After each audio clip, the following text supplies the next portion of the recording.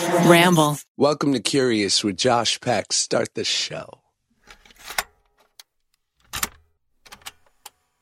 Oh, hit those sleigh bells, ring-a-ling, ding-ding, ding-a-ling, too. Outside the snow is falling and kids are calling you.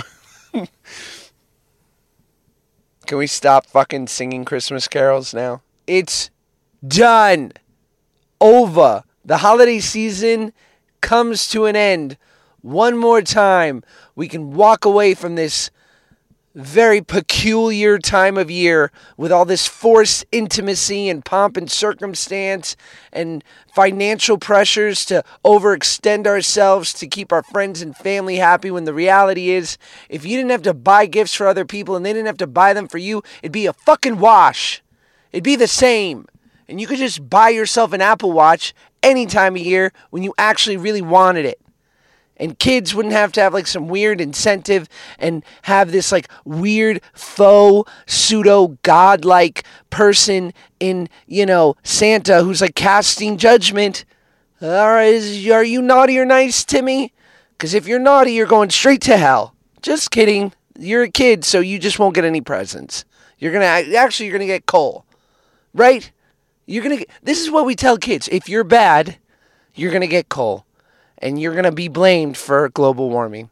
Because that's not clean energy. And you're a piece of shit, Timmy. Yeah.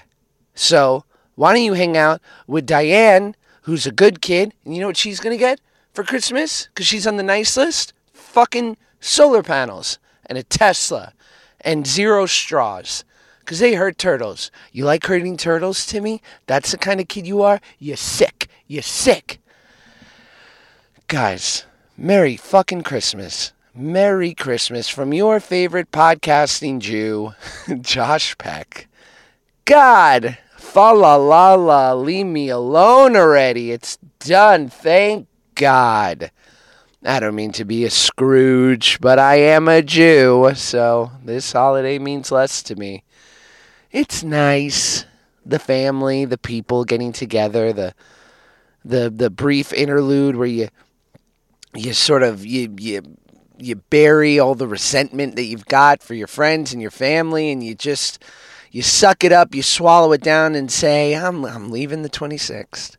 I'm going to get on my friggin' JetBlue flight out of this goddamn shithole, and I never have to see Uncle friggin' Fred again. Or at least not for 6 months.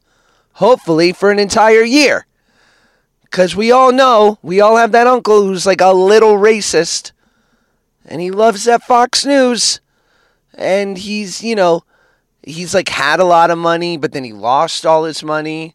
But he like acts like he still has money. But like we all don't want to acknowledge the fact that he's like renting a room from some like shady guy on the wrong side of the tracks. I don't know. We all have different family members. I'm just talking about mine. But it's Christmas. Which means nothing. I mean, it's Jesus' birthday. That's cool. Happy birthday, Jesus. What do you get for the Savior who's got everything? Am I right? I mean, that Meshuggah Messiah. What do you do? I wonder what he would want for his birthday if he was here. iPad. Amazon Alexa. World peace. I don't know. Listen, I'm not in the guessing game. I'm not that guy. Anyway, Christmas is here. And then it's going to go away, and that'll be it. And this funny, silly time of the year will come to a close once again. And what started with all pumpkin spice and good times and endless possibility will end on the 26th with just weird seasonal hangover of like, God, it was nice, I think, but thank God it's fucking over. And enough with this. No, please.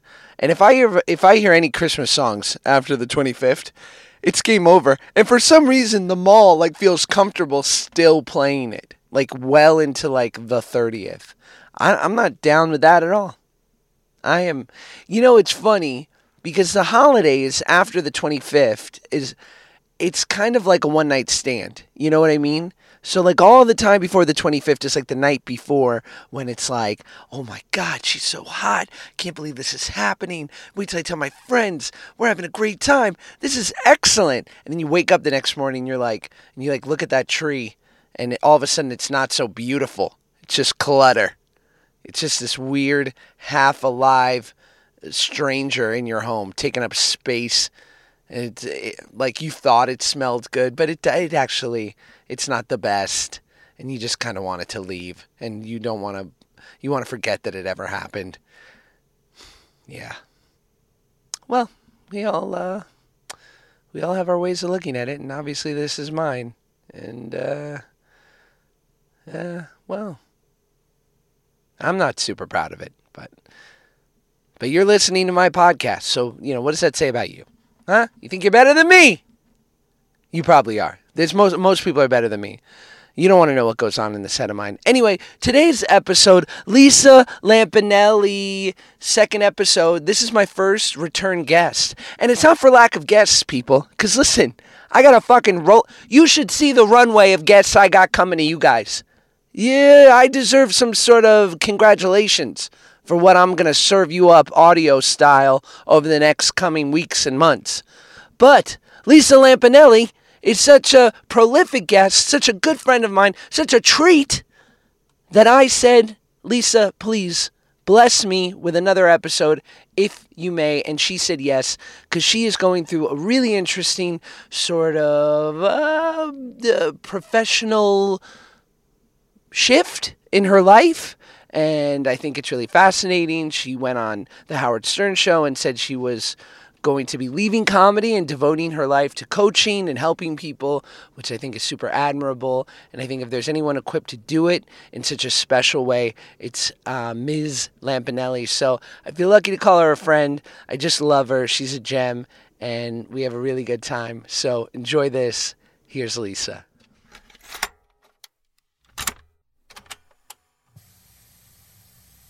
That was hilarious. On a blow-up bed? Hilarious. What more could I ask for? Okay. Lisa, you're welcome. Thank you. Here we are. Look. Back again. Let me tell you, Josh Peck. You want to reach the millennials, you talk to a Josh Peck. I like that. You got the Bank of America going. Thank God for that. You've got everything going. Bank of America is so fucking good to me. God bless you, Bank of America. Yeah, I even have my accounts there because of you. Are you kidding me? Yes, I am kidding. You seem like a Wells Fargo girl. I know I do have it at Bank of America, but definitely not because of you. All right, fair enough. But I got to tell you, it makes me laugh so hard on Instagram all the time with you because I am like, okay, first of all, I love you. You're very handsome.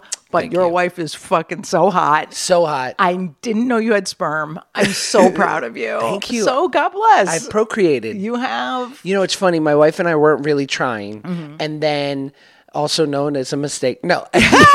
And so, we had friends who it had taken a year plus to get pregnant. And we said, why don't we just try? And we'll see what happens. Yeah. And 3 weeks later, she's pregnant. Uh-huh. And much like that bastard father of mine who I never met, my mother looked at me in the face and said, well, you finally have something in common with your father. Oh, my God. You're two potent bastards. Yeah, there you go. You know what? I love that you've let go the anger from your father. I really have. Maybe I should life coach you. I'm ready. Let's do it. Want to know what's funny? If your audience doesn't know, as you know, I retired from stand-up comedy and insult comedy to do life coaching and storytelling events. Dude, I started practice coaching these guys. Now, let me tell you, I know this is going to be very unpopular and people are going to get mad at me. Women are a pain in the ass to coach because they'll fucking call you and be like, well, I don't know. I think I need to. If a straight guy calls you for help, they're like, what are we going to change now? Yeah. And they change. I had a guy give up Adderall, alcohol, and Ambien in 1 week. Wow. Hey, that's how LL rolls. You want to talk about fucking results? Yeah. Well, that's the thing. I think it's funny because I may become the life coach to straight guys everywhere, which I love because guys are action oriented. Is that, I find it too specifically and sometimes my wife and I will get into debates about this. Yes. That sometimes because I'm so action oriented, she just needs to vent and get it out. Yes. And here I come with Captain Fix-a-Fuck and I want to make her all better and everything. Right. all better. And she's like, no, you're missing the point here. I need you to listen for 15 minutes without judgment and then fuck off. Well, that's what I do to friends sometimes. I'll even they say the way to vent properly is in advance say, listen, I'm going to vent for 10 minutes. I really don't want you to even remember anything I said. Because, when you're venting, you could say, and your mother's a whore and this and that, and your father's this. You don't really mean it. You just want to get it out. So yeah, women generally, we like to yap it up and then there you go. It's done. Then you forgive everybody. But men, they're just like, let's find a solution, which I've been that way too, because I have such a masculine energy, even though I'm fucking so hot. So hot. So making So you have had this sort of shift, this change. So let's track it. Tell me about the lead up, where your head's been. Yeah, it's really wild because the last time we talked, it was definitely canoodling around up here to go, okay, Lisa, you're going to get out of stand up. It doesn't serve you anymore. And I just felt like there was no joy in it like there used to be. Like, remember when you first started doing something and you just loved it and you're like, oh my God, I'm so excited. The shows were fine. They were great, but I'd get off stage and not feel really full. But then I started deciding, okay, I'm going to tell stories and I'm going to do workshops. And I took this little seminar on how to give workshops to people about food and body image and stuff. And every time it was that feeling I used to have with stand up. And I'm like, oh my God, that's what I'm supposed to do. And besides, I'm like, my type of insult comedy was not furthering the good of the conversation right now. People years ago, we can make fun of this, that, the other.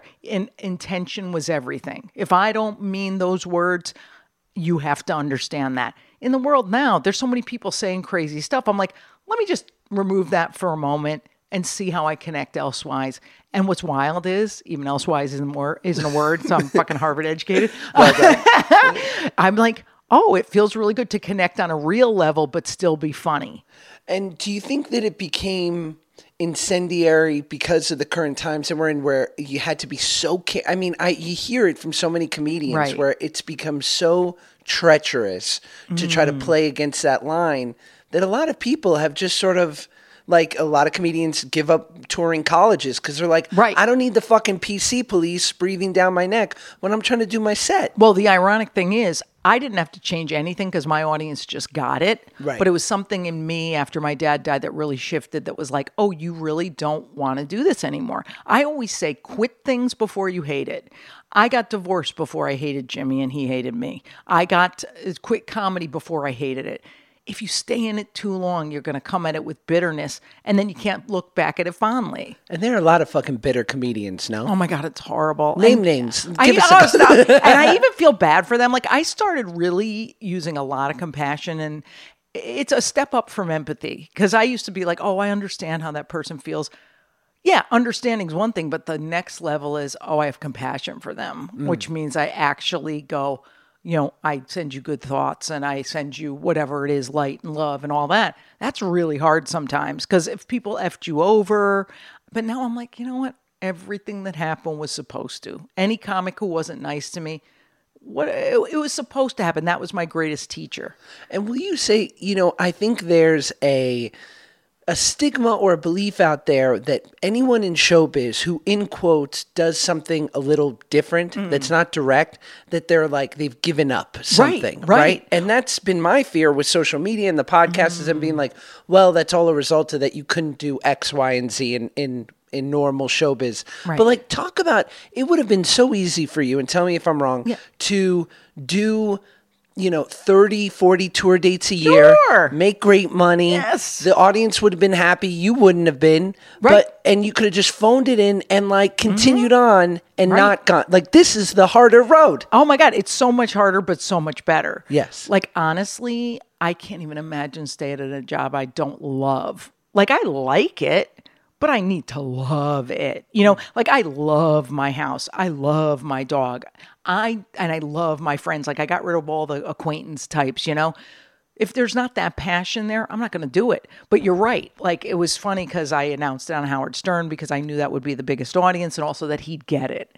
Any guy who does that much work on himself is going to understand it. So when I announced the retirement, he was like, I kind of get it. And I heard him talking the next day, and he was like, I bet she saved a bunch of money. And I was like, fuck, I'm going to do this. And someone brought up to me, you never hear about a comic retiring. You hear about them being driven out of the business, but not retiring of their own free will. And I was like, oh, wow, that's really true. Because everybody wants to leave the door open. You ever know, it's like actors never say, I'm never acting again, except Daniel Day-Lewis, who's allowed to. After three Oscars. Yeah. I mean, well, my 3 Tonys, really, no. Well, I got no people awards. should. Me either. I think I got a Kid's Choice Award in my mom's well, house. At least you got that. Yeah, it's all right. And it's a mom's house. Yeah, what can you do? Yeah, what does my mom have? A program from fucking Radio City. Ooh, whoop-de-doo. But isn't And her it funny? tabletop pies, right? Well, a table talk pies. Table Don't talk, ever excuse me. forget it, bitch. I love it And on the only po- the cherry now. That's all she likes. I listen to every episode of your podcast. You're I was so a fan. cute. Okay, sorry. But isn't it? It's interesting how nothing really fills the hole like something you're passionate about. So the money. I loved the fact that I was like, I don't even care because people won't change because they're scared. And I'm giving a workshop now on change. It's based on the Brady Bunch song, When It's Time to Change. That's the title, because Peter Brady, when he sang and the voice cracked, Lisa Lampanelli jumps on the current situation. Love it. But this workshop is about people at my age or 40 or whatever, is like, they want to jump ship, but they're like, I'm scared to. I have to do this. This is me, Josh. I said to myself, what's the worst that can happen? If I stop comedy and I start doing workshops and storytelling, what is the absolute worst? No one ever hires me. I kind of have some money in the bank. So my accountant said to me, you'll love this. He said, you're fine. You'll have enough money for the rest of your life as long as you only live 15 more years, which I find hilarious. That's great. So I was like, okay, so I can actually kind of pull back from this. What's the worst? I move in with my mom. I live in my house that I was in when I grew up. People, that's more important than stuff. Like, even if it's I love my home so much. Oh, asshole, you could live in 300 square feet happily and you know it. But we're all like so consumed with all that stuff we have that we don't change. To me, passion is better than all the stuff. But that is an immense freedom in the respect of, I feel similarly to you in the sense that I love a nice car and being able to fly, with a little extra leg room. Sure. But it doesn't define me in any way. And I would be comfortable. Like, too much success makes me uncomfortable. Well, I think you're right about that because, first of all, I think with you, it's a good thing. I don't think you feel unworthy of success because that's the converse is when people go, I have fear of success so I have to keep myself small. You don't do that. Yes. And I don't think I do that. I think I have this thing where I go, I experienced all that crap. And God damn it, yeah, so what? All I got is a freaking Lexus with a bunch of dents in it. And guess what? Once that's gone, I'm back to Toyota, bitch. I'm a Toyota person at heart. And this is how I feel. I think we're all Toyota people at heart or Nissan people. But we get this idea that we got to live up to something. Who cares? I'm not cool. I'm uncool. And it's okay.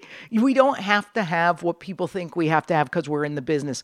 But I don't think you or I failed at anything. We just moved on. Well, I'm not a Kia guy. And I'm not a Hyundai guy. I'm not a Kia. Listen, no, I'm kidding. you're fucking, what's that? You're a Yugo guy. Yugo. Remember Yugo? Of course. Yeah, you're a fucking Datsun guy. But isn't it funny how like all that stuff just seems so dopey when you think about it? It's funny. I interviewed Robert Greene the other day. Do you know who he is?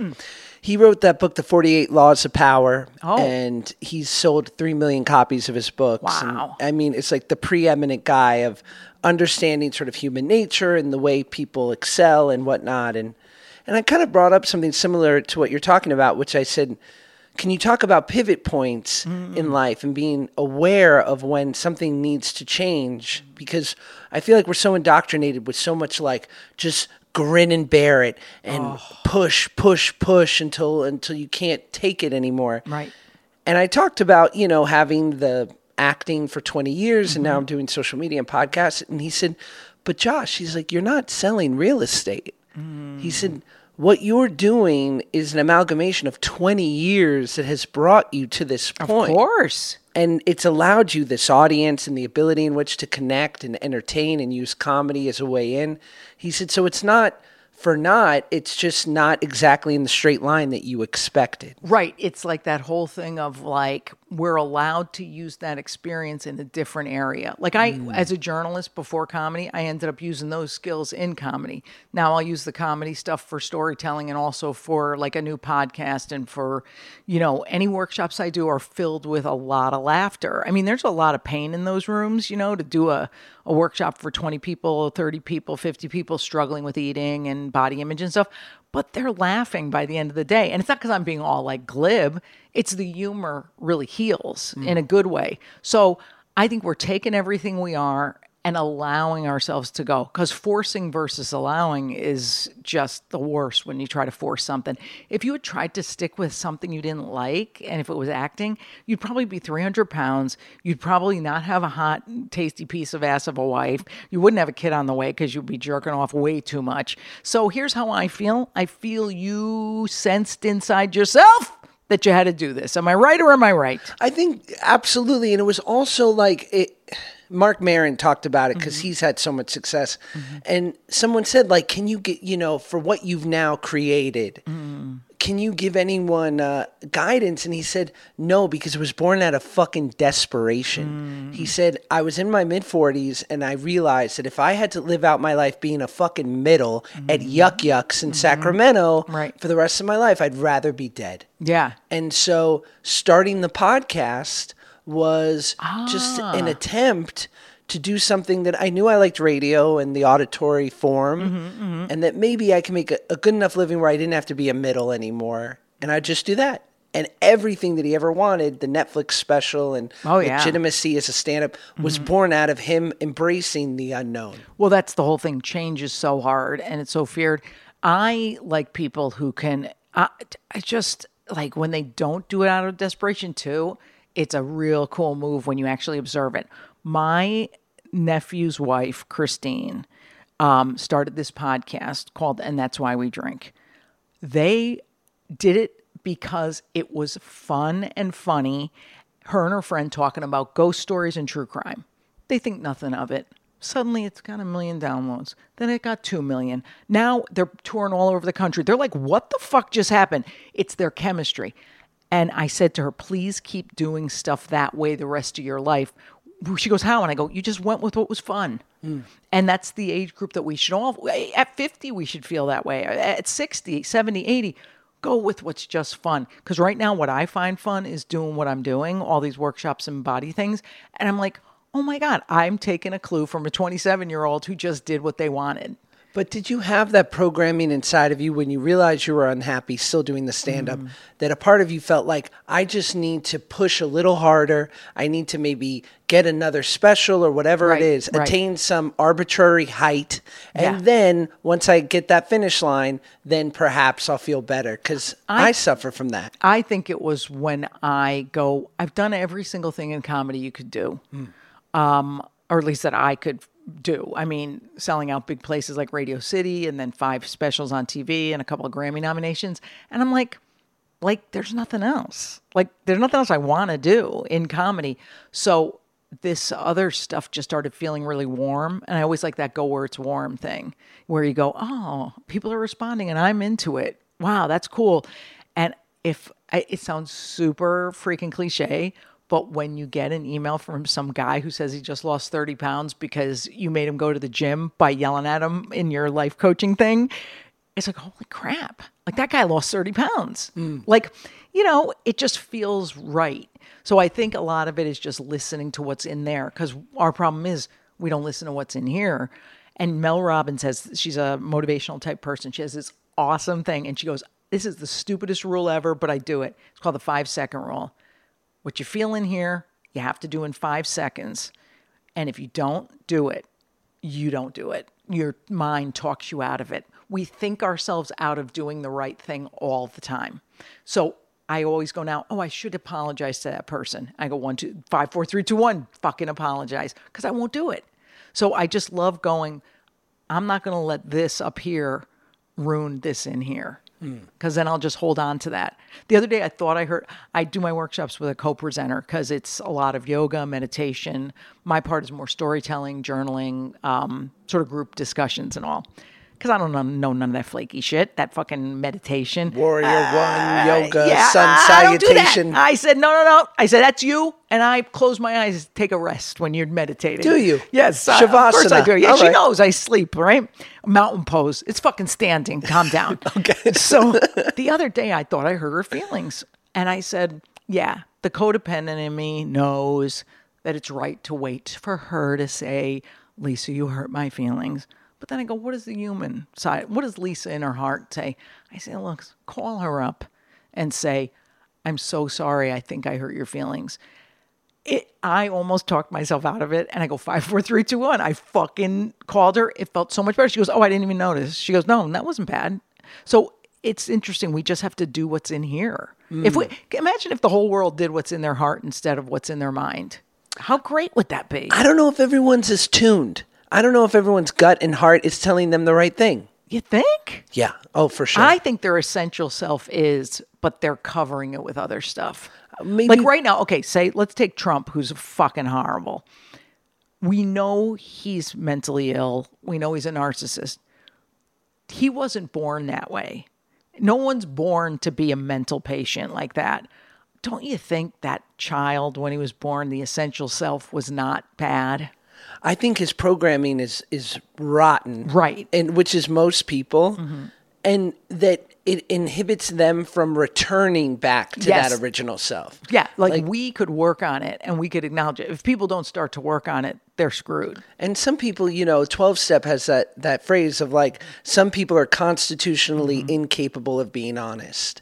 That's a good point. And if that is the truth, they're kind of too far gone. I always make that joke of like, I feel bad for people that are douchebags and don't drink, because then they're just assholes. Oh my God, you're right. Then they got, because they don't hit a bottom. Right. They just kind of turn people off and they wonder why people leave their life. Right. They're like, I had this great friend for 6 months and now they won't call me back. What happened? Yeah. Like they never look within of like, why? What did I do? Right. Like, did you ever, have you seen the Freddie Mercury movie? I haven't, no. Boy, oh boy, it was so wild watching that because everybody struck how sad it is because of the AIDS thing, this and that. I was so struck by his loneliness and how it drove him to, misbehave sexually, inappropriate sex, drinking, drugs, all this stuff. And I'm like, oh my God, I was the exact way with food or relationships. I always had to have a boyfriend. So I go, what made me wake up? Like, didn't you have that point too, where you're just like, oh my God, poor Freddie Mercury. It was too late for him, but it's not too late for us. But not everybody has that. No, not everyone has that. And it's also, they say with alcoholics, like we respond well to catastrophe. And they also say like, if you're ever going to help somebody who's drunk, like don't give them enough time to eat a ham sandwich, take a shower and have a nap. Because get them when they're like hugging the toilet bowl, talking to God, saying I can never do this again. Because if you wait till that night, they might have had just enough rest for them to be like, well, it's okay. Yeah. We've all done that. Right. Yeah. And so it's, you need you never learn anything on a good day. Right. And it's those moments where you either take the action when you have that moment of clarity or you do more of the same. Right. Do you ever have that thing where, because the thing I'm struggling with now is because I'm so passionate about doing like these projects, because here's the whole trajectory was like dad dies, unfulfilled because I'm not doing service anymore because my father's dead, not satisfied with comedy, decide to retire. I was like, I'm retiring. I'm not doing anything because I have a beautiful house. I'm like, I'm going to literally sit with my dog and look outside. I fucking love my beach, right? So, of course, 2 weeks go by, I watch every goddamn thing on Netflix. Like, I'm doing something and it has to be service because that's why I liked taking care of my dad. So I decide, the food and the workshops, the this, the that, the storytelling shows about food and body image. This is what I'm supposed to be doing.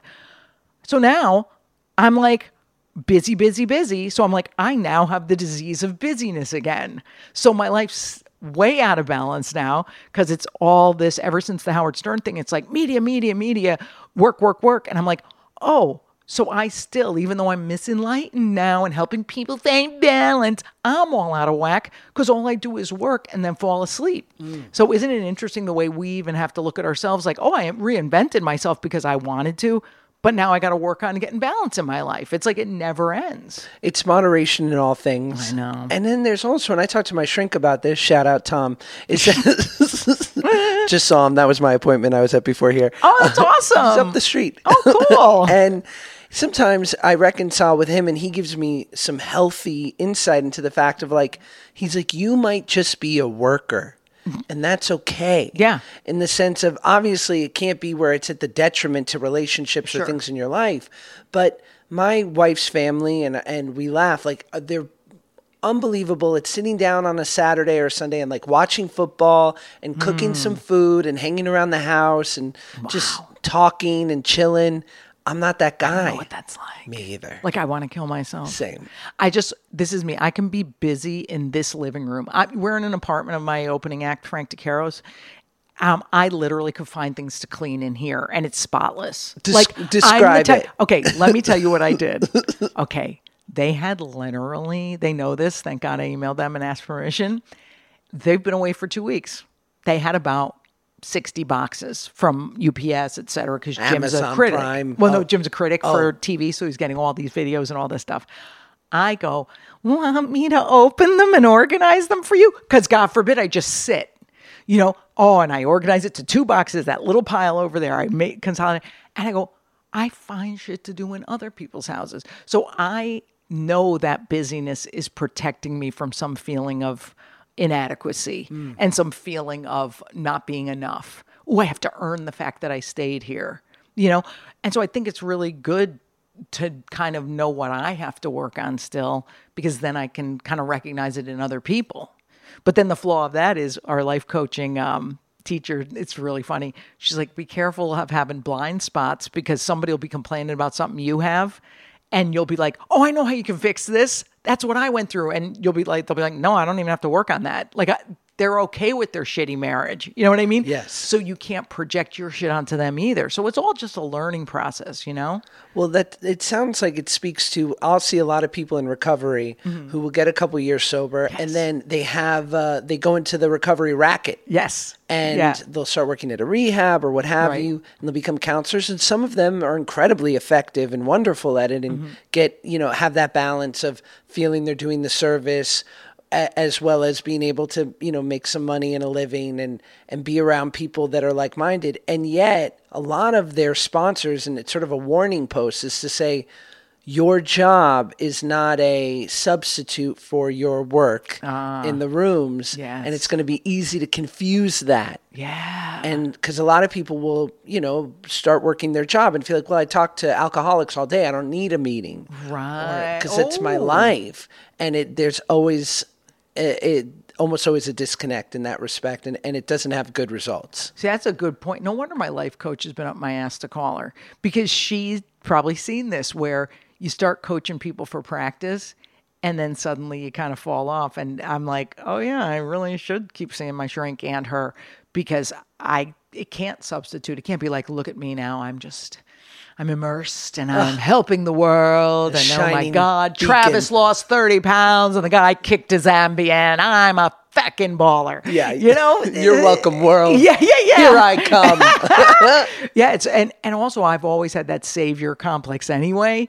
And I'm like, it's not the way to do this, So it's really good though. I like, because the podcast we're talking about doing starting in January is one where I basically kind of come clean about what I'm still working on with my life coach. She'll call in and then I'll help other people too. So I think people need to see that just because you're helping people doesn't mean you got it all figured out. No, not even close. Oh my God. Any coach or shrink who says they got all the answers, fire them. Most shrinks have the fucking craziest lives ever behind the curtain. Oh yeah. Jesus. I don't want to know what's in their closet. Hey, I'm staying in a gay guy's apartment. You think I'm opening any drawers? You know what I mean? I wouldn't open my freaking shrink's drawers in a second. It's like a pleasure chest in there. Oh my God, I don't want to see. So tell me, what did it look like those nights where you sold out Radio City, or the touchstones leading up to this moment? How did it feel? Was it empty? Was it good? What I liked most was the family and friend part. I remember remembering who came. I remember dinners before with my family and like literally doing Radio City and knowing that my mom and dad were there, and we had a blast because my mom stood up. She's a big celebrity now. My dad was still alive. It was great. And the dinner before, and my niece danced with me on the Rockette stage and stuff. And like, that was the only thing I remembered. Like, yeah, it's so easy to get fucking laughs. I'm fucking hilarious. Like, that's what's funny. It's almost too easy. Really? Because you just go, and you know what? You'll get this. And, people will be like, no. Okay. I don't think I was ever a true comedian. I think I wanted to connect. I think I was a connector of other people. That's why I was an insult comic, because it brings people together and makes them realize they're all the same. And no matter what, I'm a connector of myself to other people. That's all I want is connection, and I don't care how I get it. So now I'm doing the same thing I did with comedy. So I'm getting the same hit out of it, the connection with others and them connecting together, like in a group of a workshop or something. And I'm like, oh, no wonder some comics gave me shit, because they kind of sensed I wasn't like a real comic. Do you know what I'm saying? Yeah. Like, I wasn't born to be that. I was born to connect people, and let's figure out how. Right. So I think that's why, like, the Mark Marons and people like that, I mean, Mark and I are friendly, but I don't think they ever truly were like, oh, she was born a comic. I was born to figure some shit out. Well, yeah, I would believe that you look at guys like Seinfeld and that who are so obsessed with the craftsmanship of the words. Give a fuck you less. don't care, right? You throw cunt in there, everybody laughs. Yeah, and you're by the good. way, I say cunt in my workshop twice, so fuck them. Do you? Of course. Both they know it's me. And also, I don't use it frivolously. But Josh, you tell me if there's a better way of saying this, because I can't figure it out. We're talking about how you can only change one small thing at a time. Because honestly, people come in with 80 problems. I go, look, you're going to move incrementally forward. Well, this is the first time I said the word incrementally, because I usually say, you're going to move one cunt hair at a time. And I say, you got to excuse my language, but I enjoy the word cunt hair because it's a real thing. Yes. So, of course, I like this language. And I don't think language is ever a problem. I don't think it's a bad thing to speak like an adult. Like, I'm not a kid. So maybe I say incremental. Maybe I say cunt hair. Maybe I just wing it. See, whatever my heart desires. Tony Robbins talks about the efficacy of language. Yeah. And he's got a fucking sailor's mouth. Oh, hell yeah. If you watch his specials, he's love like, it. fuck this, and what the fuck are you talking about? Yeah. But he's like, I use it to shock. Of course. He's like, to wake gotta people get some attention. up. Yeah. You think that meditation's keeping them awake? Lisa Lampanelli telling you a fucking story of being a fat cunt's going to tell you. Yeah, now that's going to fucking break through. But, but what do you also think of this new, it feels slightly trendy in the sense of like, and I think it's the Instagrams of it all, that everyone's got a fucking affirmation. Oh my God. Josh. Tell me. Shut the fuck up, because I was on a plane today with somebody, who, like I said, very famous next to me. He said, Jesus Christ. He goes, I got to now follow this broad my friend's dating called yoga something, whatever. And he said, why won't you follow her on Instagram? He goes, I don't know her. He goes, you got to. He goes, one platitude after another. Platitude, platitude, platitude. I follow some of these yentas just to kind of get in good with them. So maybe I say one day, hey, Gabby Bernstein, how about a reference? Or how about I'll open for you? These women, guys too, all they do is yap with the words. And I just see a bunch of words. I scroll. I want to see a picture. Stop it with that. I don't like it. It's so to empty. me, an affirmation too, I don't believe in them. I believe affirmations. If you have to look in a mirror and say, I'm pretty, chances are you're fucking ugly. Okay? If no guy has ever bought you a drink at a bar during happy hour, you got to fucking transplant your face. So I know. I'll tell you, in all seriousness, why I don't believe in affirmations. Technically, the ones where you look in the mirror and say this or that. I'm rich. No, you're not. No. You're fucking in the studio. Stop it. Yeah, you got an Guess iPhone what? 5. All right. No. Hey, shut up. No, but here's how I feel. It's just another thing to fail at. So here you are going, I'm beautiful. You walk down the street, you don't get no look. Then you feel like a failure.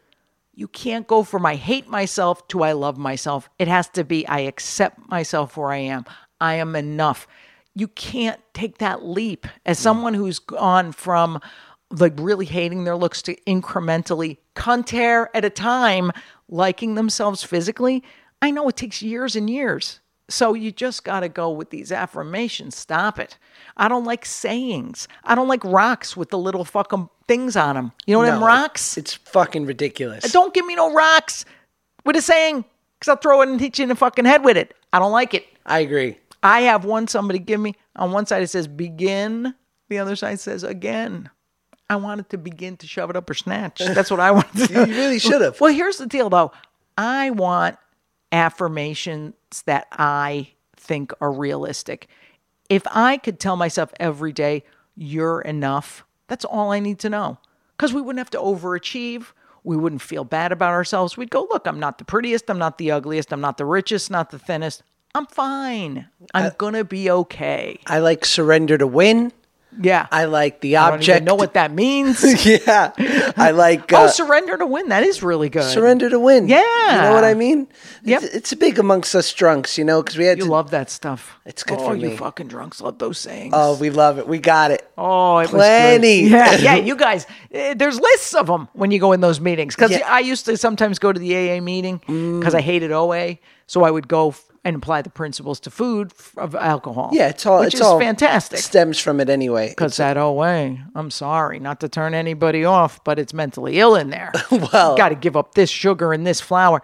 So I read today, which I like this. Some body positivity broad said, don't make a promise only a dead person can make, which is great, which is I'm never eating sugar again. That's what those yentas do. They say, I'm never eating sugar again. If I go to a freaking party and don't have cake, punch me in the clit. That ain't good. You have to celebrate with something. You can't deprive yourself. There's 80-20, 80-20. Come on. It's so hard. The food thing is so fucking hard because you can't put it down. Food and sex, I think, of all the addictions, because it's like, it's human to a certain extent. Right. It's a necessary thing.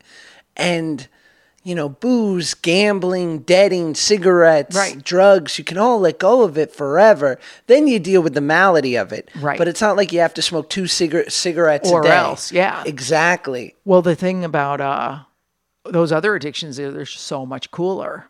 It's so much cooler. Food addiction is the nerdiest fucking thing because everybody's like, oh, you're fat and lazy. You're fat and you probably smell bad. But it's a very sad thing. It's the last thing you could call someone that nobody gets on your case about. Yeah, you can make fun of fat people. You can make fun of strippers. Right. Like so we can sad. shame fat strippers.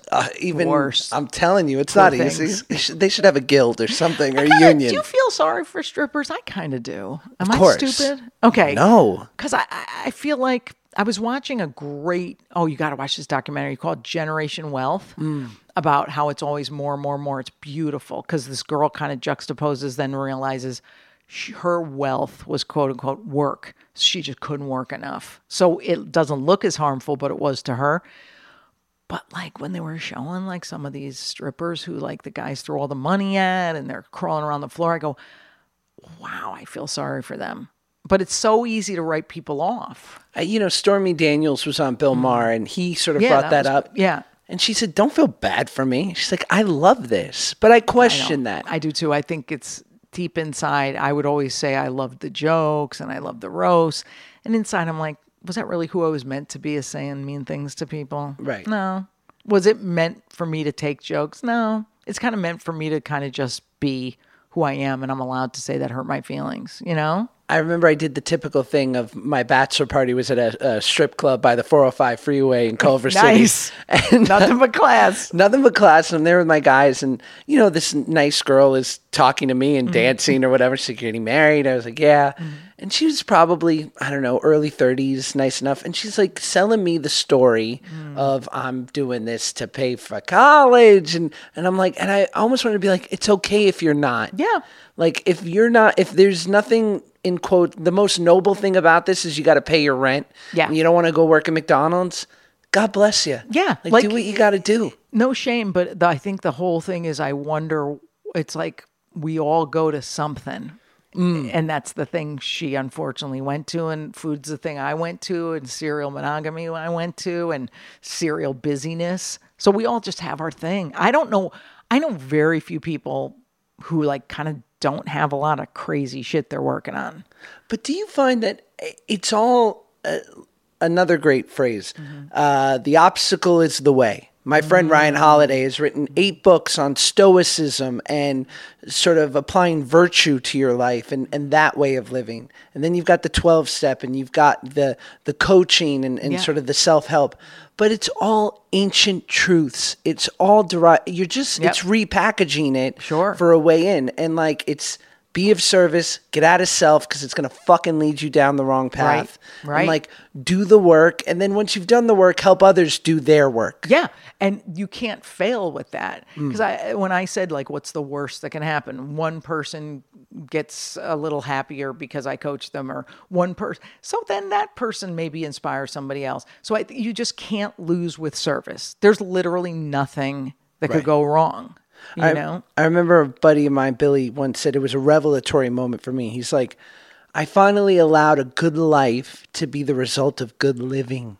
Wow. Oh my God, that's great. Right? Yeah. And you have so many friends that are above you. I know. It's incredible. You're Shout so out. lucky you're famous. Love you, Billy. But it's just because I think, and it's indoctrinated to us to a certain extent, all people, especially America, where it's like you got to go out and get yours. Oh, I know. It's gross, isn't wrestle success and financial freedom and sex and relationships. And it's like, maybe you just be a fucking good person and it'll work out. Yeah, maybe that's kind of just what it's supposed to be. Like, I see some kids raised so right that like their first thought was, I'm going to go in the Peace Corps, or I'm going to be a special needs teacher or whatever. And I'm like, wow. What good parents, or where did they come from, you know? And others want the dough and want the money. And, you know, I'm just like, ew, gross. And, you know, another thing too is I'm as prejudiced as they come with certain groups. Like, I will take a fucking millennial and want to kill him until I meet enough nice millennials. Do you know what I mean? So I go, wow, it's interesting how I always thought I was above judgment. Like, oh, I make fun of all people because they're all equal to me. But I was looking at everybody under 30 as a big douche. And I had to fucking change too. You know what I mean? So it's funny how until I saw millennials who were like, oh, I'm going in the Peace Corps. I'm like, okay, I guess you're a good one, but you're the only one. And then there's another one, and then there's another one. So it's interesting how we just judge, but we don't even know it. If it's a group that's much maligned. And so tell me what you think of, I go to this hot yoga, Big. Oh, that guy's a molester from way back. Bikram. Yeah, that fucking weirdo. I don't go to his class. Oy vey. But it's very big here. Yeah. And then I've got this nice 23-year-old girl who's like the teacher. I don't mean to be judgmental, but I'm here for the yoga.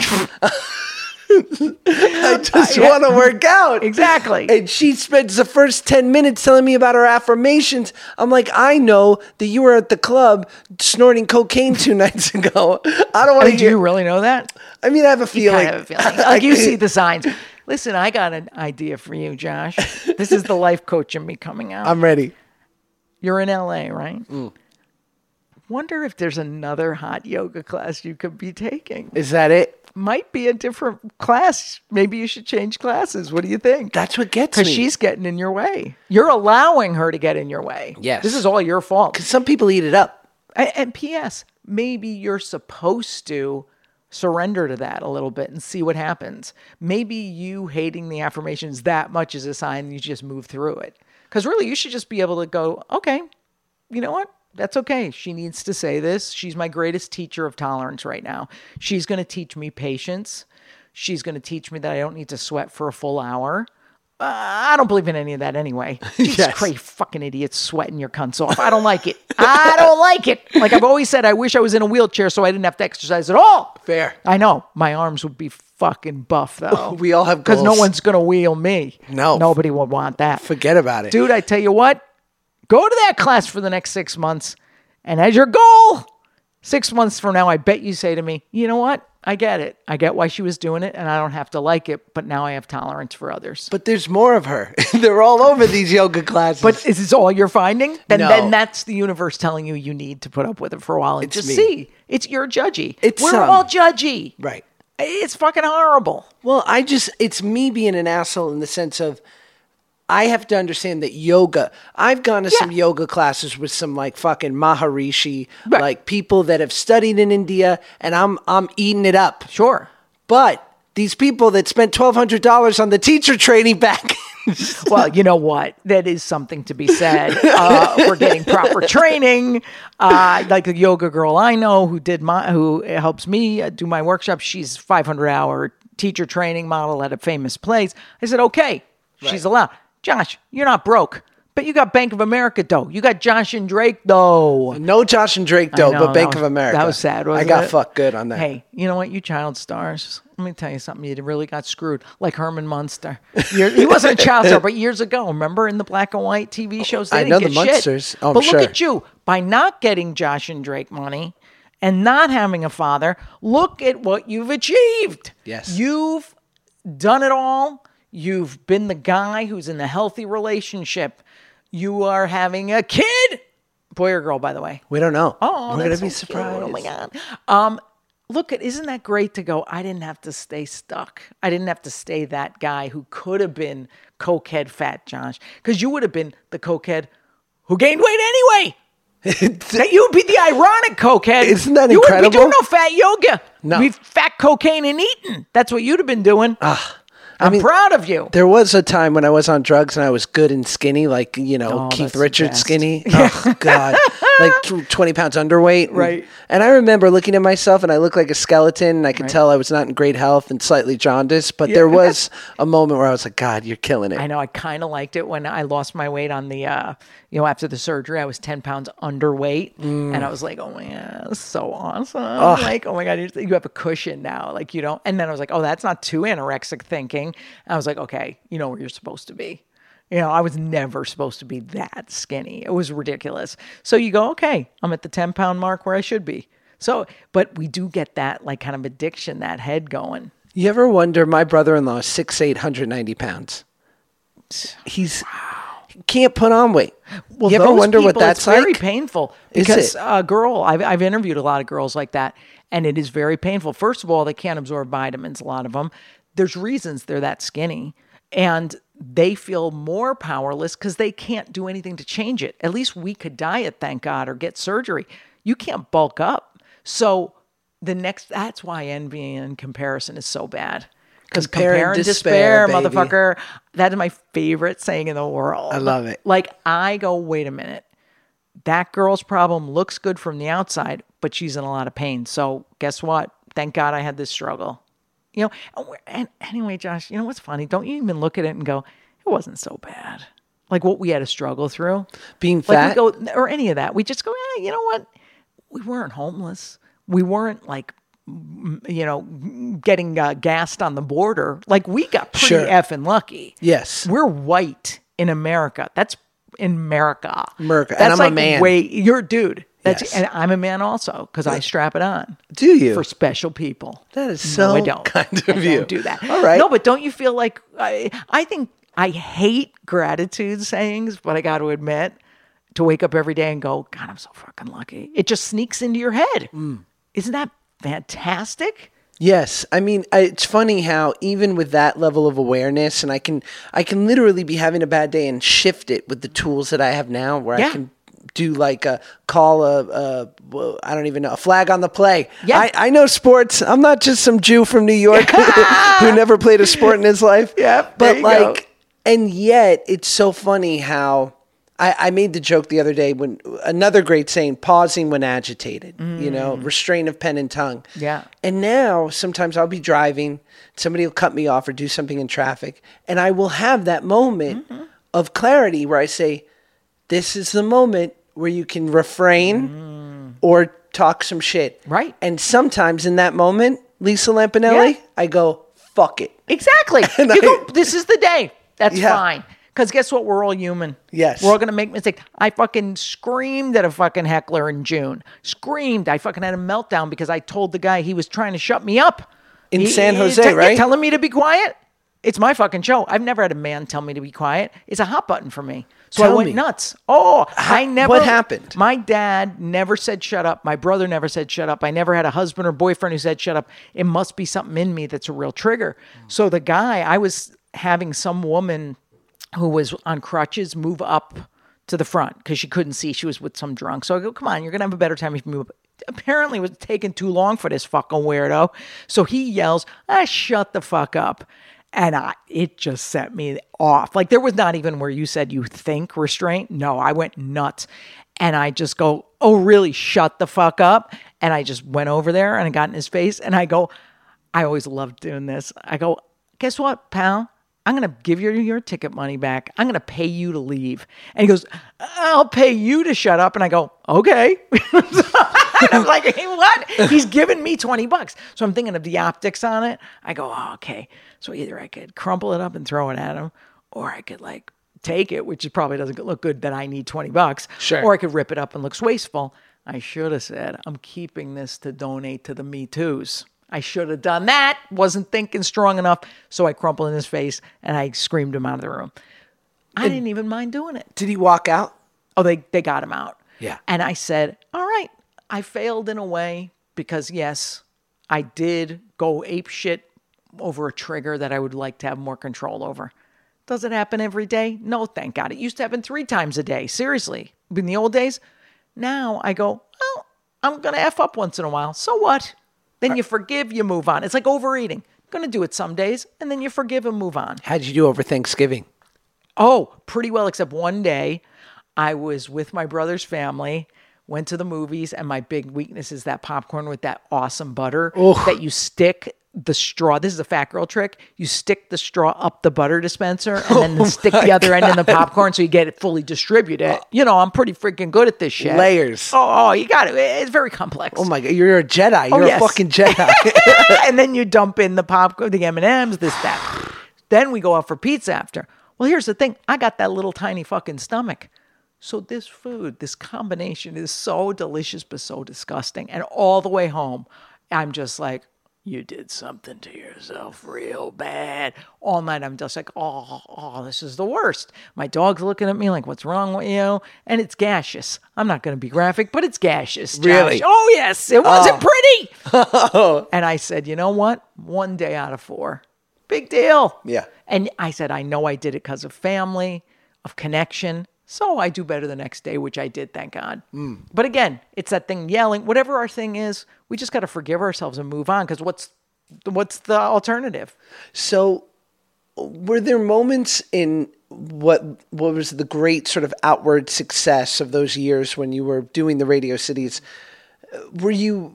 Did you have moments of clarity where you were like, this isn't filling me up, or were you just along for the ride? I think I was just like thinking it was okay. I was thinking, oh, this is great. This is great. Achieve. Look what I could buy. Look what I could do. Oh my God, let's get another house. Let's get this. Let's get that.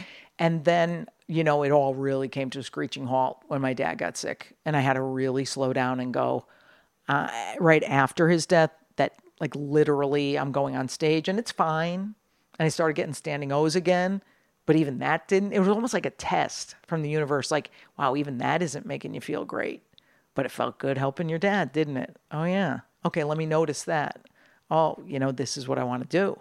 So it's pretty interesting how you're not miserable, but it's the outward stuff that's filling you. Instead of having inner esteem, it's outer esteem. And what do you do once what was there a moment over the last few months that was literally where you flipped the switch? Well, dude, okay. I have the best manager in the world who's like a really good friend now since we've been together 15 years. She was like, honestly, you don't have to announce you're retiring. And I was like, okay. Because I was like, yeah, I don't have to tell anybody anything. But then I was working with my life coach and I was really angry because every time I was given an interview, like when we did the last one, I was like kind of like editing things out and going, oh yeah, whatever. We'll see what happens, you know?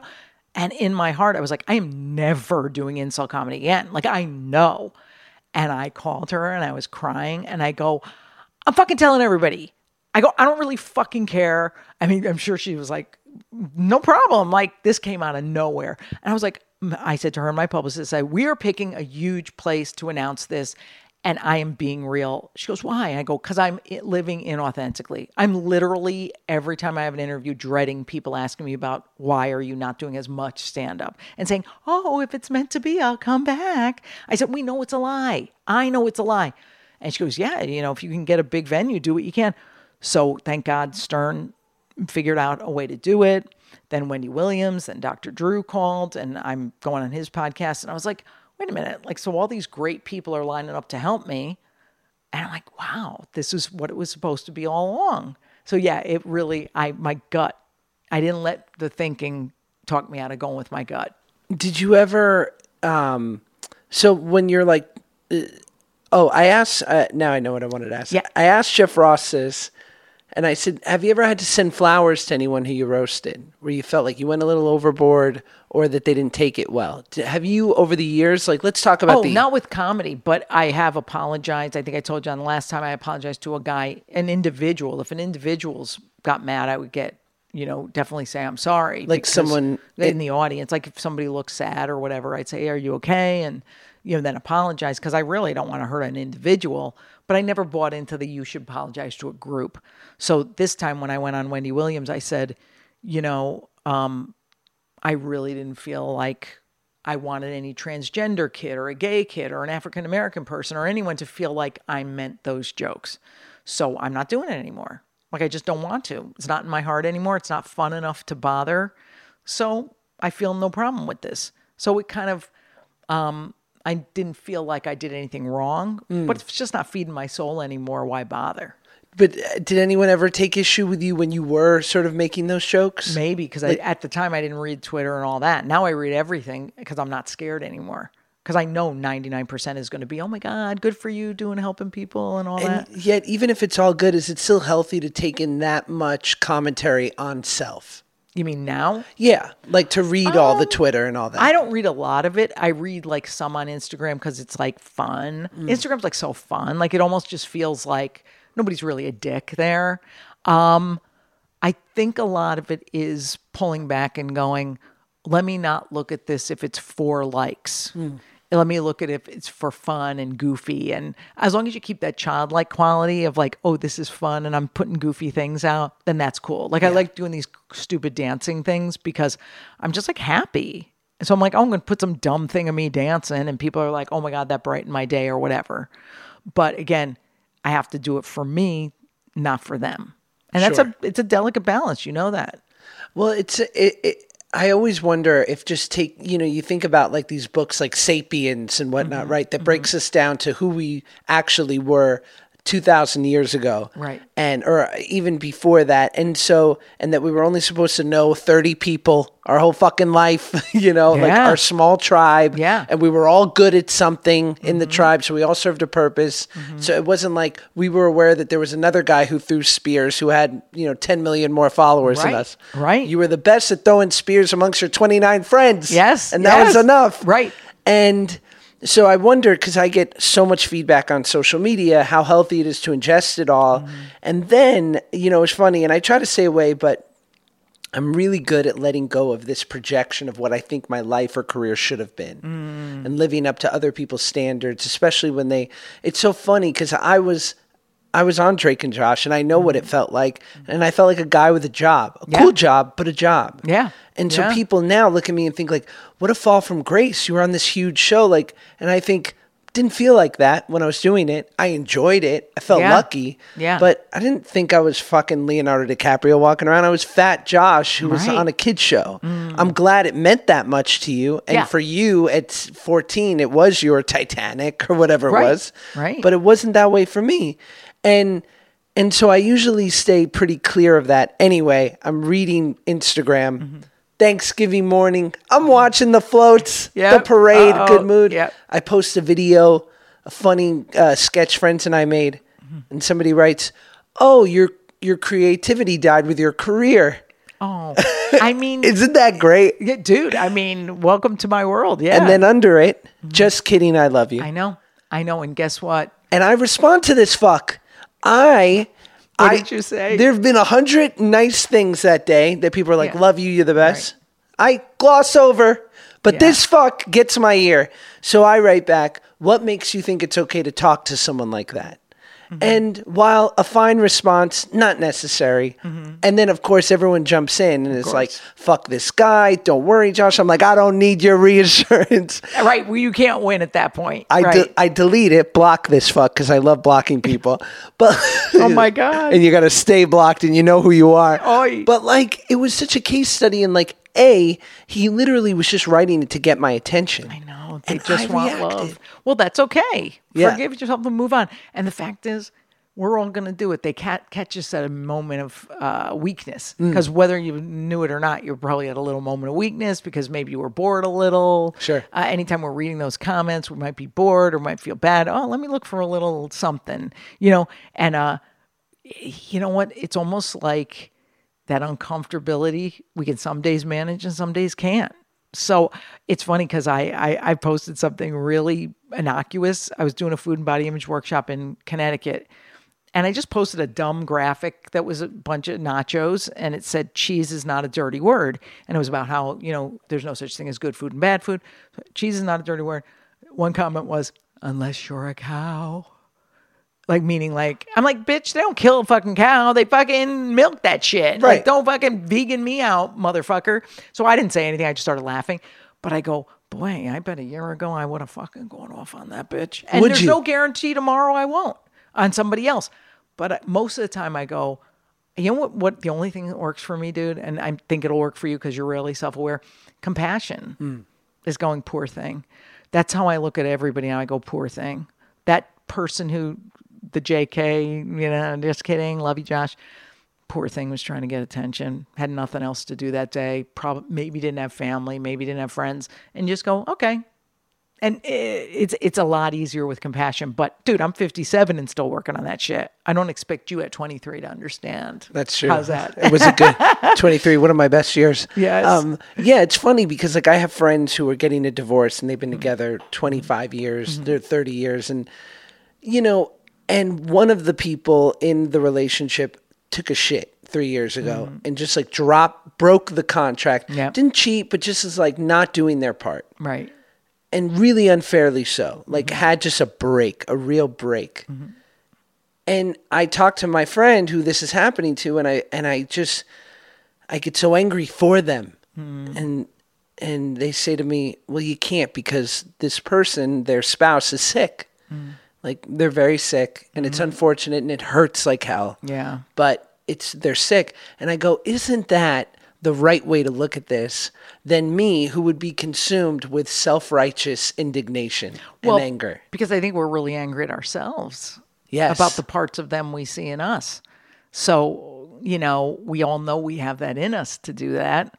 So it's almost like we try to be so, oh, how dare they do that? Because, oh my God, for the grace of God, that's how I could have turned out. Or there's that little dark, what do they call it, the shadow self that would do that. Because I remember, oh my God, this is so fucking, I can't believe I'm even telling this. And it's like no big deal anyway.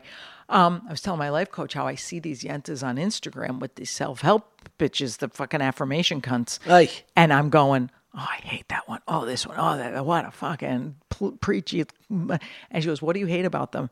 And I named what it was, the qualities. And she's like, what is your shadow self?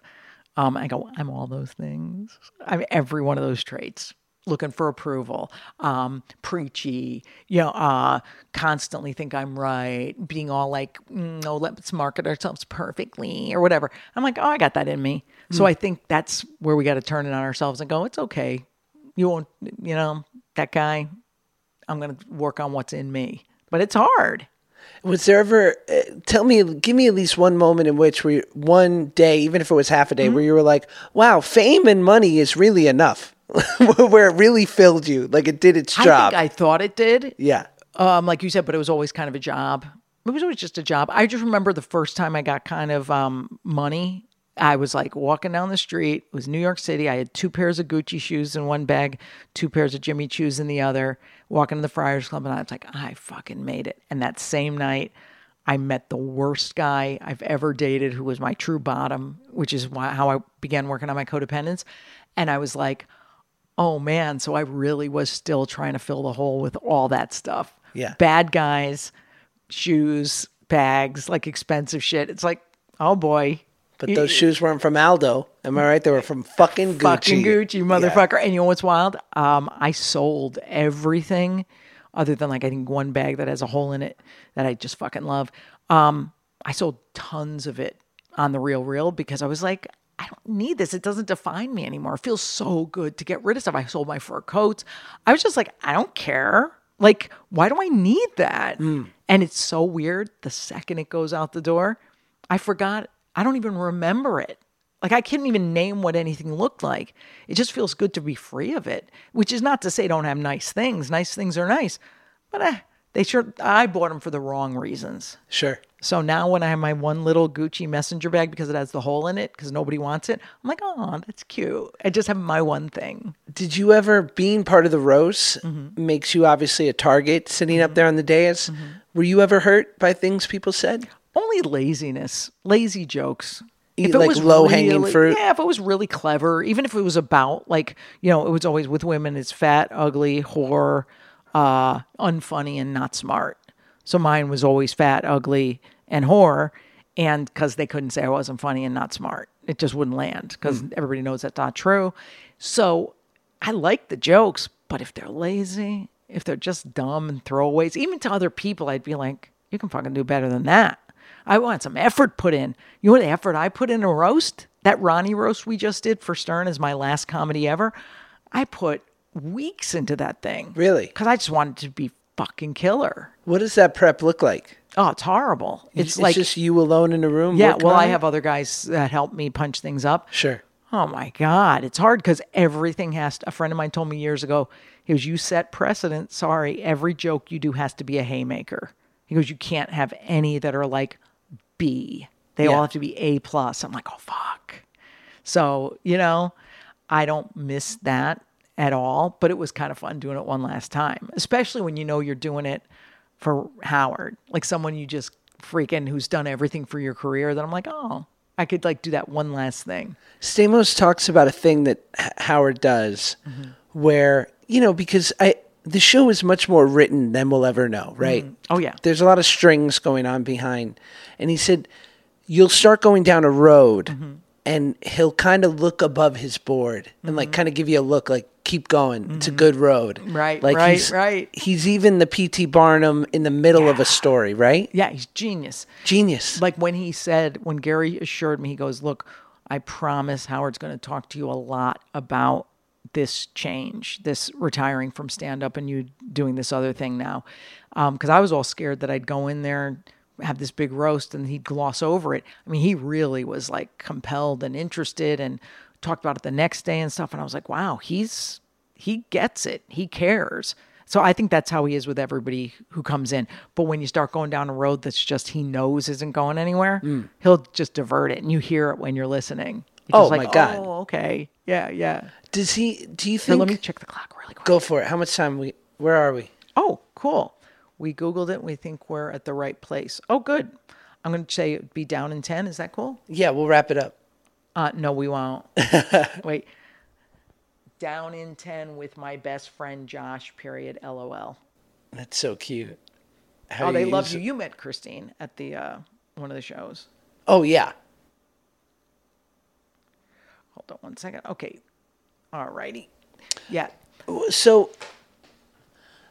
assuming that... Hold on. Let me open this real quick. No, the listeners, they love it. I know. Bro. That's right. We're drinking Dasani because we're of the people. Oh, I saw your thing today. It said something about so humble or humble. Something. That was really funny. I feel like Dasani is the water of the humble. It is. Because it's McDonald's official water. Do you want to know what the water of the humble is? Comes out of a fucking tap. Oh, I see. Okay, asshole. Hollywood. Or a well. Let's just call you Hollywood, John. There are plenty of kids in Washington Heights drinking Dasani right now. It's true. So... assuming that you spend the next 20, 30 years of your life doing this and you don't do the public persona show busy stuff. Oh, I hope I don't have to. Do you? I mean, I don't hate it. I love this kind of stuff. Would there be any part of you that misses that?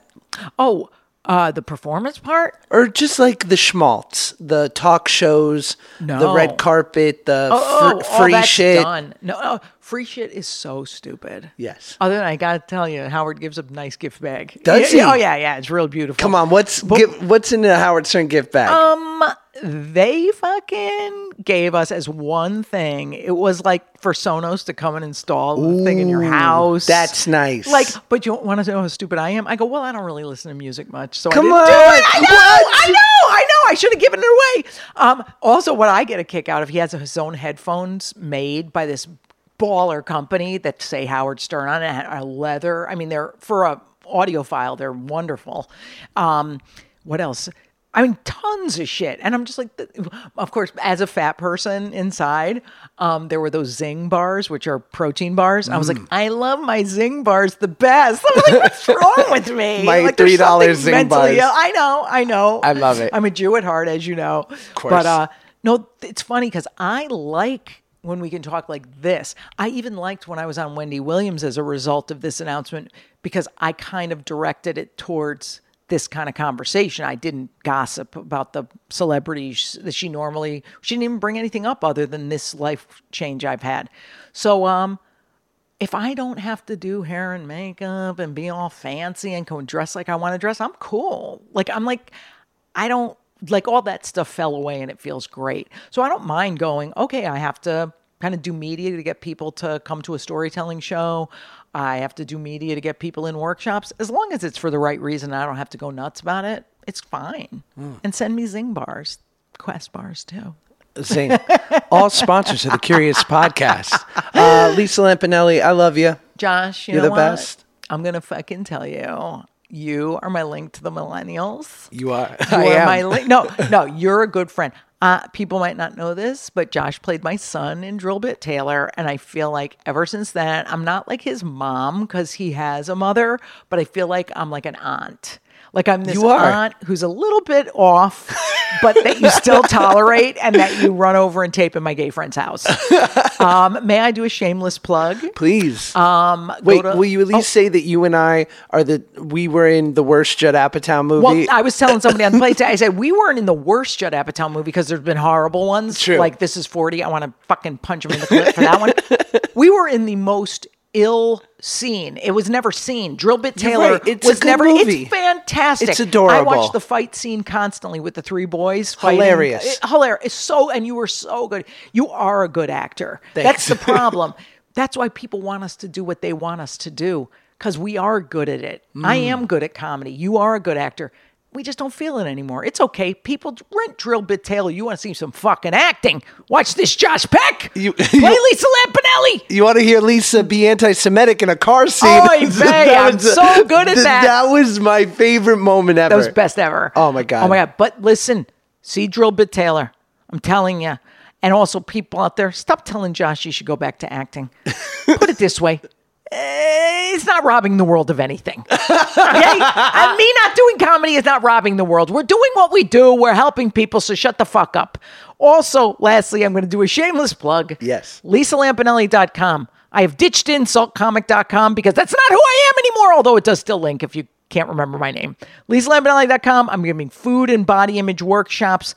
They're fantastic and life-changing for people with these issues. It really doesn't help people shed all their problems. But after a workshop, Josh, they really come with a little more peace, a cunt more of peace around food. Because what else can we expect? I don't like these people who promise to change everything about them.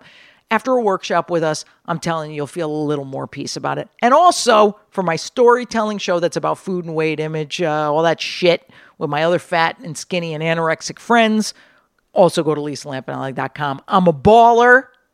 Life changer, life coach, motherfucker. Bong bong. What a fucking... What's up? What a plug, son. Where can they go to find anything about you, Josh? I got nothing. You got nothing? You can find me at LisaLampanelli.com. Yes, you can. And Josh, can I just ask you a favor, which you probably will say no to, but I'm asking you on the air and you'll cut it out. Oh, shit. Okay. Would you ever do a storytelling show with me?